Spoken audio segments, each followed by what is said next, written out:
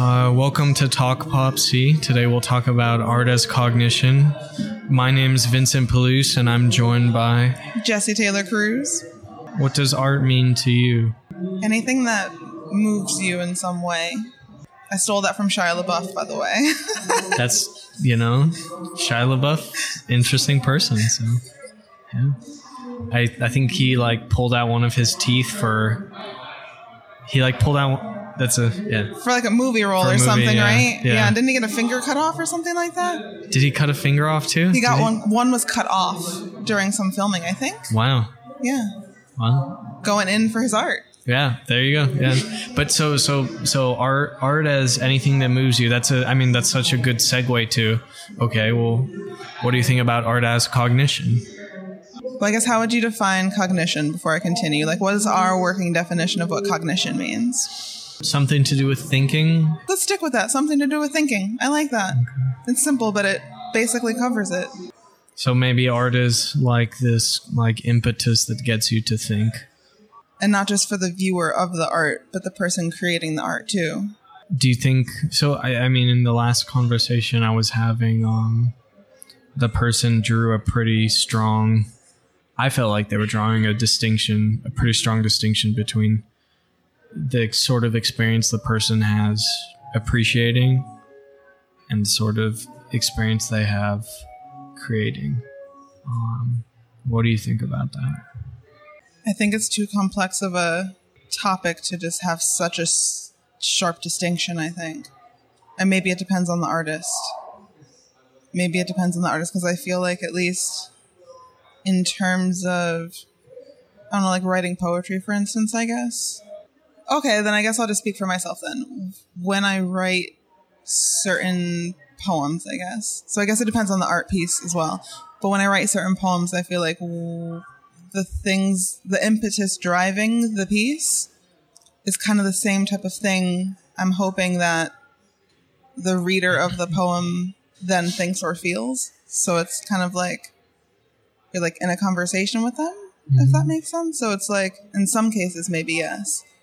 Maybe it's the artist's intent for whoever is consuming their art to kind of meet them where they are.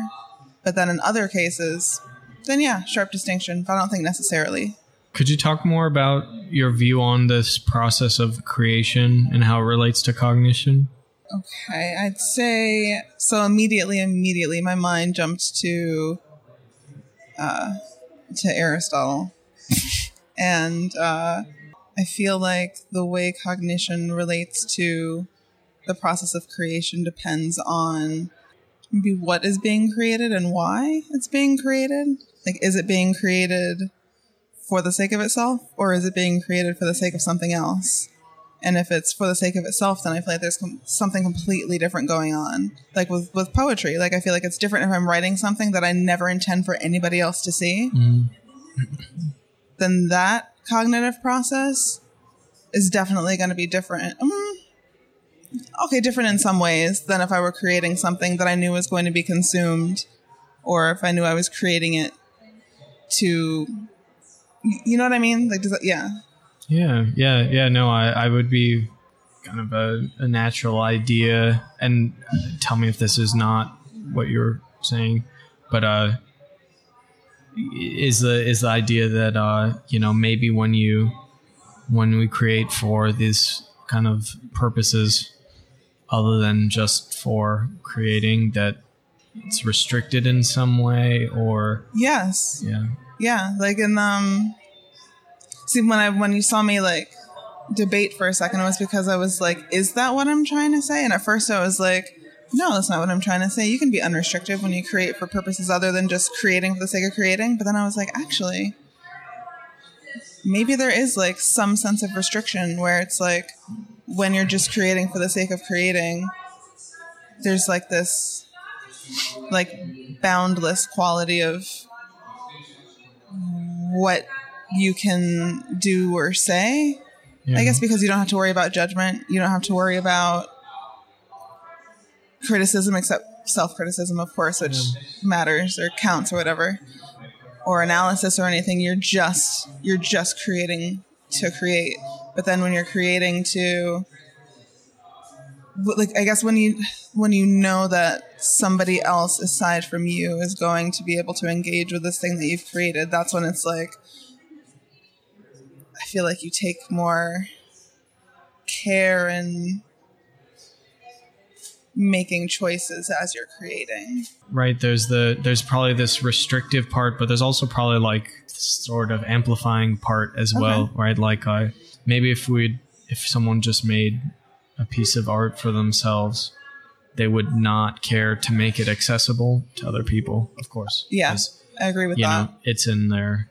It's not for anyone else, right? That's one reason I think it's so interesting whenever I read things. I can't think of an example right now just because I'm working on like a very little sleep. But when I read works that were posthumously published, where it's like, wow, they like clearly did not think anybody else was going to read this or listen to this, in the case of artists, I guess. And it's just like, I'm sure there's probably a lot of stylistic things that are similar or things that are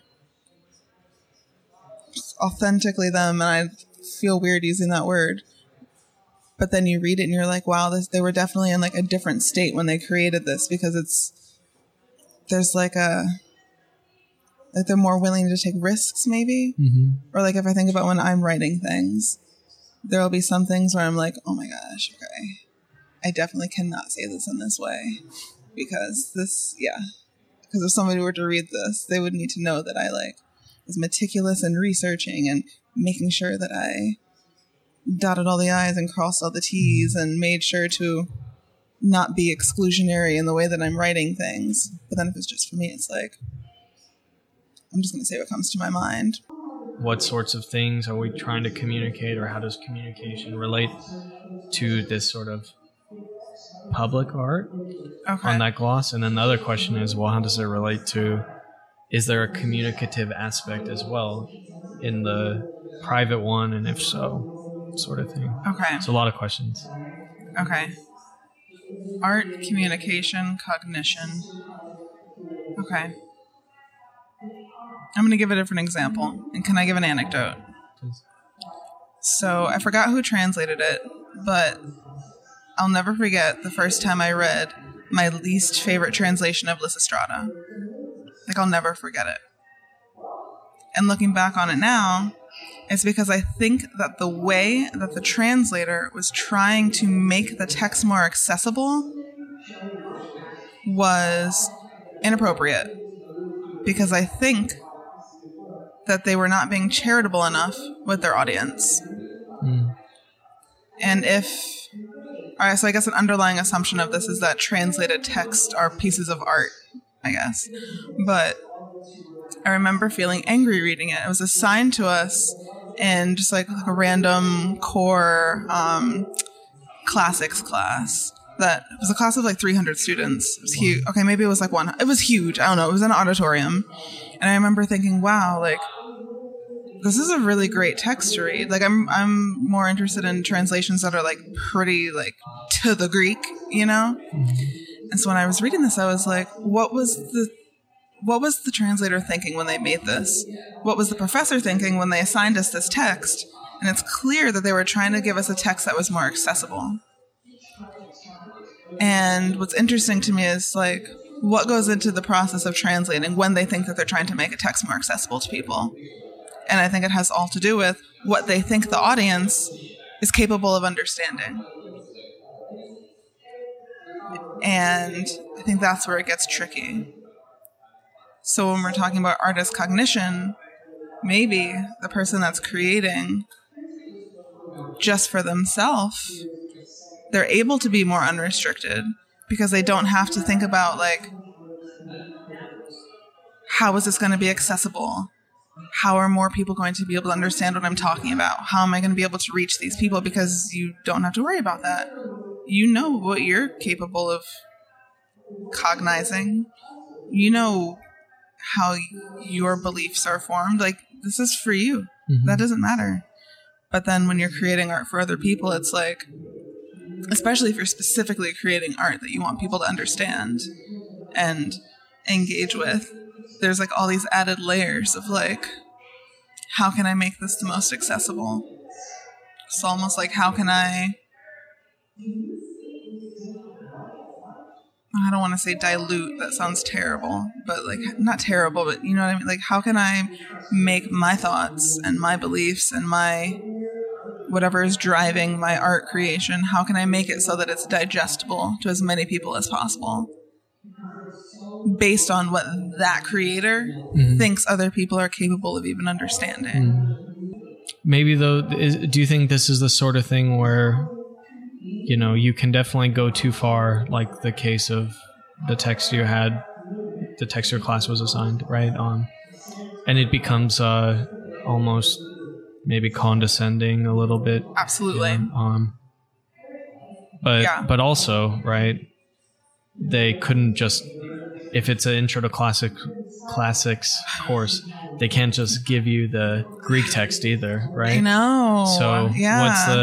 So there's two vices. There's the vice of being too condescending, and there's the vice of assuming way too much. Yeah. Do you have Oof. Back to Aristotle again, that golden mean. Like, I guess that's what it comes down to when you're creating for other people to consume. I feel like, so then maybe that's what it is. When you're creating for the sake of creating, you don't have to restrict yourself to the confines of the mean. That's when you can decide to go wherever you want with it, because you don't have to worry about anybody else understanding and comprehending what you're creating. I guess are some forms of art more accessible than others? Okay, pause. How are we defining art? Is it anything that moves you? I think you had a great, that was your definition at the beginning. That right? was Shia LaBeouf's definition borrowed. that was great. I like. What was that quote? Good artists borrow, great artists steal. I'm a great artist. There you go. Good. Oh, great. I mean, yes. Great. Yeah. So I like that one. I mean, so do you think like just the different forms and the very kind of most common sense understanding of forms, like sculpture, painting, do you think different ones kind of require, I guess you could say, more and less charity with the person? Or so charity is like in the right, the eye of the interpreter. Yeah. But I guess someone who allows for accessibility is kind of the alternate, the virtue on the side of the creator. So do you think the different forms require different amount of like creators trying to make them accessible?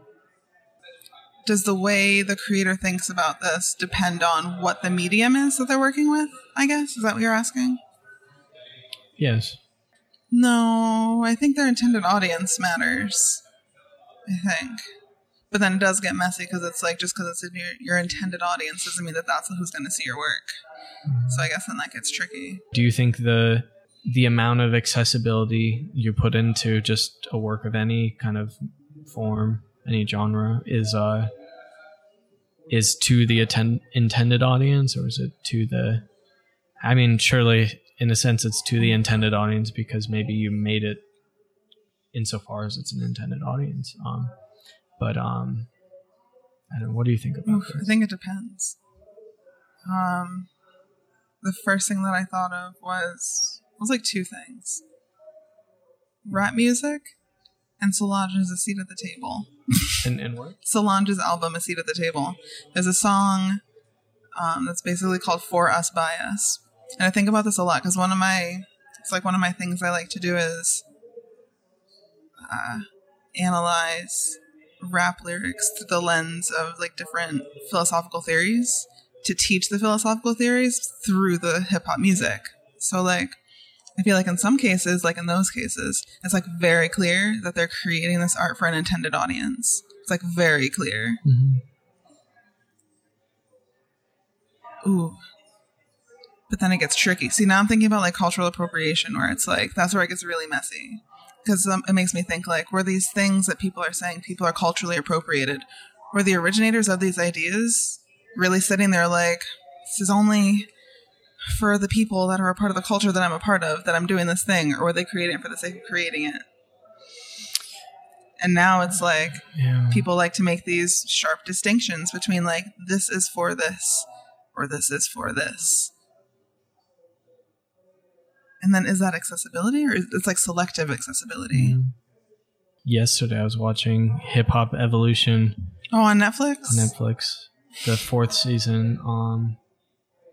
And there's an episode where it talks about in the wake of the mass commercialization of hip hop music, how there were these people who were trying to do like freestyle rapping in Washington Square Park, and they had these cypher on, and like the whole idea with that was like the intended audience was just like the people who were there, and that was it, and it was in kind of stark contrast to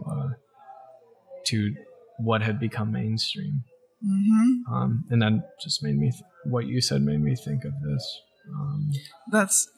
That reminds me of this. I didn't read the article, but it was a headline that I saw, and it was the only reason I didn't read the article because I was like, yeah, water is wet. But the headline was something like, mainstream radio stations purposely refuse to play conscious hip hop. And it's like, obviously they refuse to play conscious hip hop, but it's that same kind of thing where it's like, because everything is becoming so just like mass produced and commodified, and there are so many specific ideologies that are purposely perpetuated in the mainstream, there are going to be like ciphers. Those aren't going to be on whatever I was trying to come up with like a radio station, but I don't know any radio stations anymore. That's sad. But like, that's not what's going to play on the radio station, because they know that type of rap music is going to get people thinking about certain things in different ways. That's why I'm forever thankful for System of a Down. Yeah. They're directly responsible for my radicalization when I was like 12 years old. There you go. And it's that kind of thing. It's like if they keep certain things, like if they, and that's what's wild, because some of the stuff is technically accessible if you know to look for it. But then is that accessible? No. Yeah. Because the things that they want to be accessible are going to be the things picked up and like hyper pushed around. I don't even know the word that I'm thinking of. Like mass produced, I guess, and made popular and normalized. And because they know that the things that are being discussed in those particular things are going to keep people, I don't know, numbed into passivity, I guess, or something. A lot of interesting stuff coming up. I immediately think of Rage Against the Machine also. My heart just raced even just hearing that.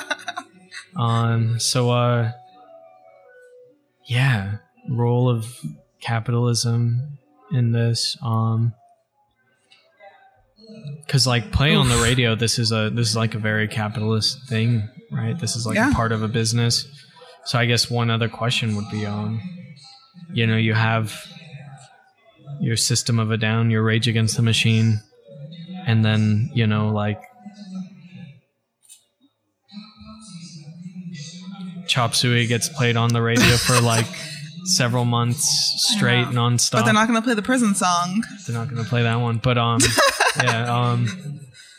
and also Rage Against the Machine. So what happens when these things that have kind of varying degrees of radicalness in them, what happens when these things get commodified? What do you think? What happens when these things get commodified? Or like, so in one sense, it was like a good thing because it's like a kind of an antidote a little bit to I don't know. I know. Insert other Yeah. songs. So it has this kind of antidote aspect. But are there negatives as well, or is it only positive? Answering your question, it's like, yeah, the mass proliferation of these texts and these arts and etc. It is like an antidote, but then not necessarily, because it's like when people lack the desire to even read them, which could arguably stem from a lack of understanding of what's actually going on in the text. Like, I started writing poetry so that I could help myself make sense of things that were going on. Like, I wasn't able to like connect with other people really, or other things. Everything just seemed weird to me, I guess, And like writing poetry was always this thing where it was just like, this is how I'm going to make sense of everything going on. I don't know how that's possible, but that's what's going on. And I feel like art for a lot of people would be like that. And the reason I said all this is because I said Starry Night. And like Van Gogh, like Pollock, and obviously like tons of other artists of other races that are not white and other genders that are not men also use art as a way of making sense of the things around them, but also as a way of coping with the things around them. And I guess if we're talking about artist cognition again, I guess if you have like a very disordered mind, art can be a way of, I don't even want to say ordering. I don't like dichotomies. So it's not like a ordering versus disordering. It's more like a making sense of the manifold, to like bring it to Kant, where it's like, it might not even make sense, but it'll make things more bearable. Like, it makes it hurt less. Makes it a little bit more tolerable. So a few years back, I taught an English class at Rikers Island in the women's jail. And I will never forget this. The first day that I got there, I'm walking so they have like a little classroom in the women's jail. And I'm walking on the way. There's this one hallway. I will never forget this, like as long as I live, because I was like livid. I'm walking down this hallway, and on the other side of the hallway, they were just, I was going to say transporting. Like, what the fuck? They're not goods. They're fucking, I hate how much this shit just gets embedded in just like our daily, this language. But like, there were people that were being walked from one part of the jail to another part of the jail. And they were passing by this mural on the wall. And it was this beautiful mural on the wall. And it's like a tree with flowers and a whole bunch of black and brown women and babies.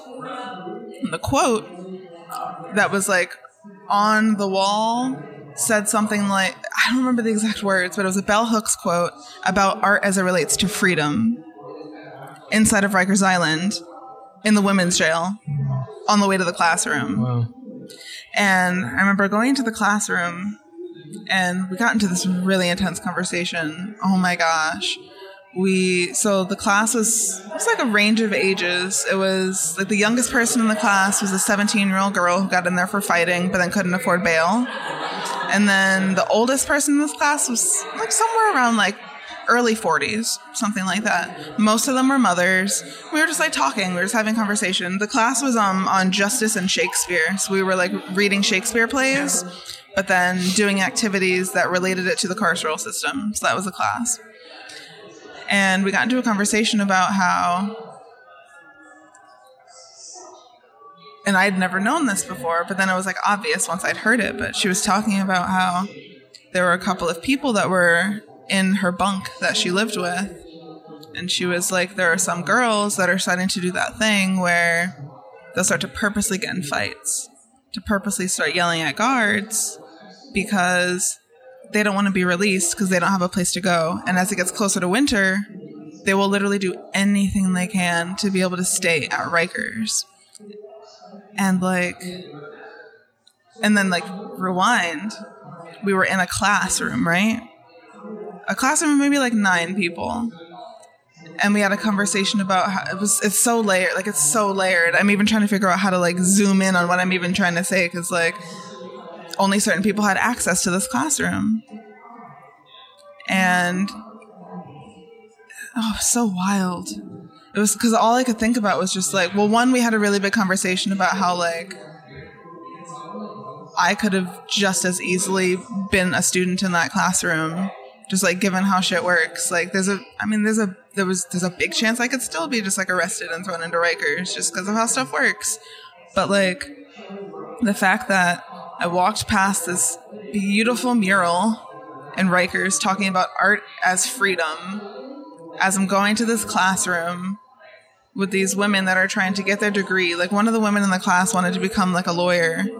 But then I remember the last time I saw her, she ended up, like her release date got pushed because she ended up having like a breakdown. It was like a whole thing. But basically like you brought up the people like freezing to death outside. We literally live in a place where people are so deprived of resources to just like live a basic, comfortable, not even comfortable, just like a basic, non-fucking terrible life that they're like, I'm going to stay at Rikers. Yeah. I'm going to do everything I can to stay in Rikers. And it's like, this is all day one of me teaching this class and all of that. And then I remember leaving, passing this Bell Hooks mural again and just being like, what? Just about like, let's try to finish like a thought or two, and then we are kind of running out of time. Ooh, okay. Got you. I wonder how long we've been in here. Like 50 minutes. Whoa, I didn't even... That means it's a good conversation. This is the best conversation, yeah. But yeah. So art is cognition.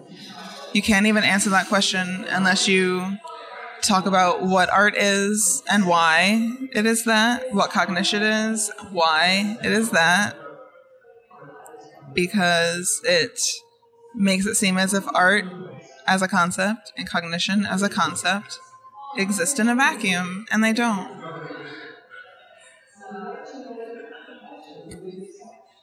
Thank you so much. No, thank you for dealing with my ramblings.